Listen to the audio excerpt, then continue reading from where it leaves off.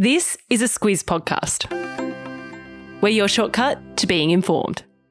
This week, our podcast is brought to you by Hubble, spelt Hubbl. It fuses streaming and free-to-air TV into a single experience, which means you don't have to go in and out of apps to discover content you'll love. Hubble, it's TV and streaming made easy. Good morning, I'm Alex Ty. And I'm Claire Kimball. It's Monday, the 11th of September. In your Squiz today, a deadly earthquake in Morocco.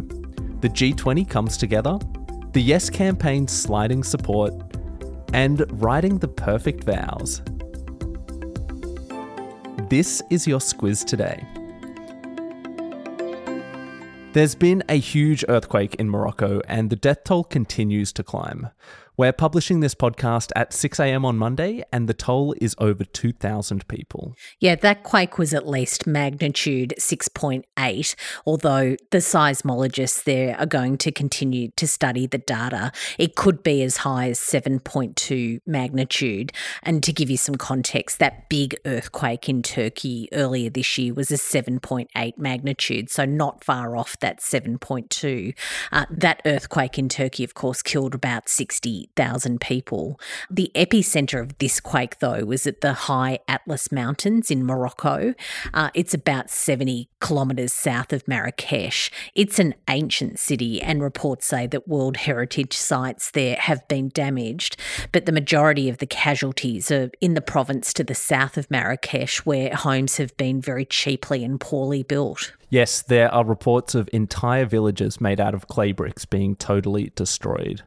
And at the same time, the mountains around the epicenter of the quake have made it really difficult for rescuers to get to the people who need help, with many of the roads there blocked by landslides. The Moroccan army has been called in, though, to help with that search and rescue effort, and nations around the world have also offered recovery help. There's also been offers of humanitarian assistance for displaced Moroccans.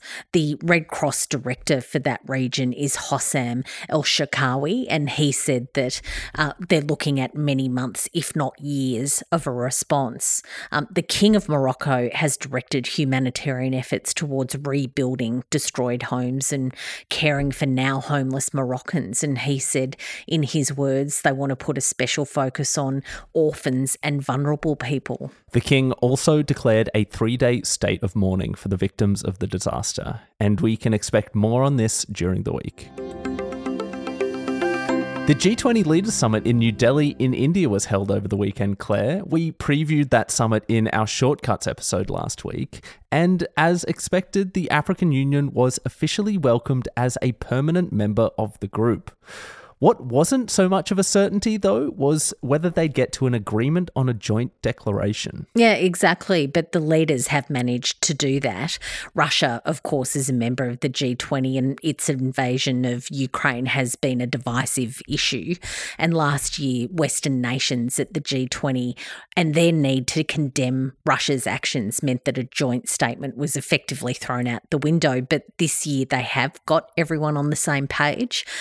What they've agreed on is a statement that says that there are different views and assessments of the war, but nations have agreed to, and this is the quote, uphold the principles of international law, including territorial integrity and sovereignty. Russia's President Vladimir Putin was not at the meeting. He was represented by their Foreign Minister Sergei Lavrov. The response from Ukraine over that joint statement was one of disappointment. It said the declaration was nothing to be proud of. Coming up, Claire, we have the last sitting week of federal parliament before the October 14 referendum on enshrining an Indigenous voice to parliament in our constitution. So this is your alert to expect a fair bit from Canberra on that issue this week. As our politicians head into that, there has been more bad news for the Yes campaign. Yeah, so a poll that was out on Saturday showed that just 39% of Australians are in favour of the voice and that 61% are opposed, and that's one of the worst results for the Yes case so far. The director from Redbridge, which is the group that did that survey, Kos Samaras, he said that the Yes case was being propped up by university-educated voters and young young voters, and even that's dropping. The Essential poll is another one that's showing diminishing support for the referendum. Its director is Peter Lewis, and he's pointed out that there's a generational divide. He said that if this referendum was being run by the under 35s, it's a slam dunk, but it's dead on arrival for the over 55s. Yesterday, the Yes campaigner and Indigenous leader Noel Pearson said he is optimistic about the vote, saying, "We're the underdog in this referendum, but I still believe we can achieve victory." Europe has a new biggest company after the luxury goods giant LVMH was overtaken by a Danish pharmaceutical company called Novo Nordisk.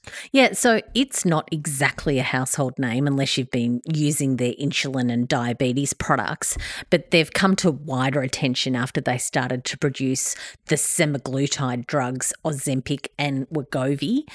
The experts say that they're breakthroughs that are helping people to manage their weight. The company is set out to help people with diabetes do that using those drugs. But over the last year or so, there have been people without diabetes using it.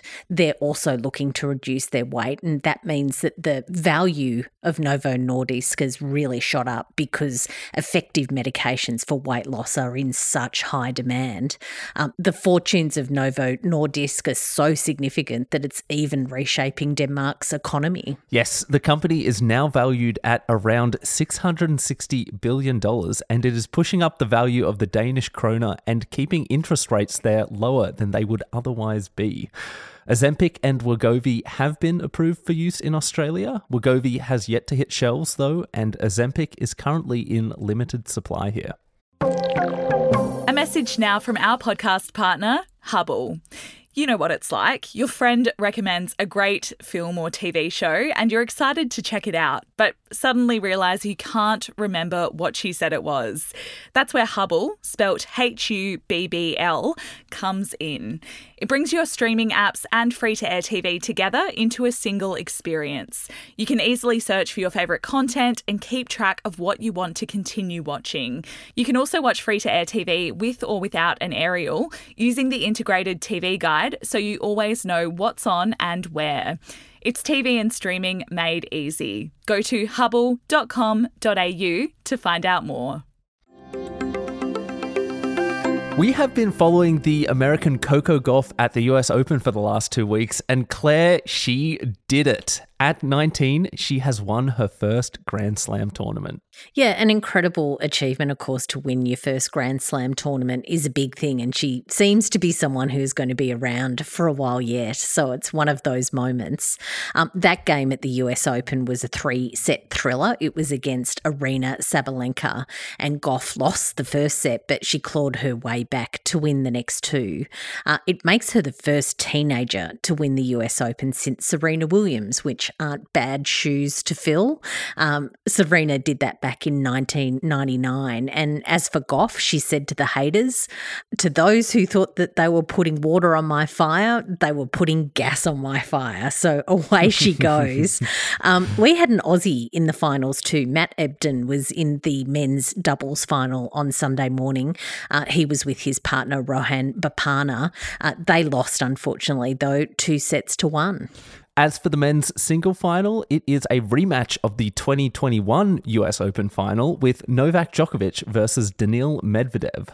Djokovic is aiming for a record-breaking 24th Grand Slam title win, but Medvedev actually beat Djokovic back in that 2021 final to claim his first and only Grand Slam victory.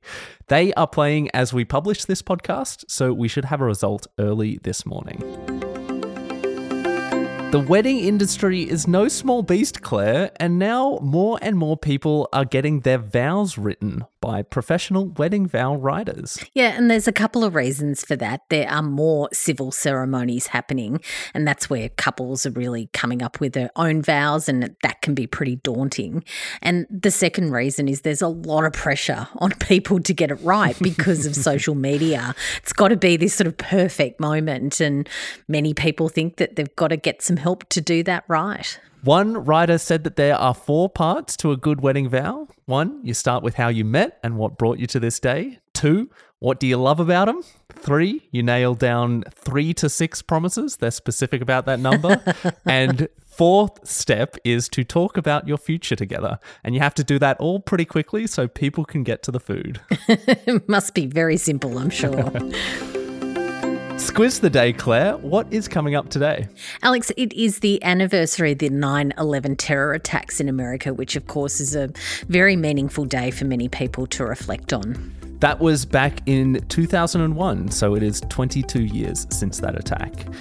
That is all for us today. Thank you so much for listening, and we'll be back again tomorrow.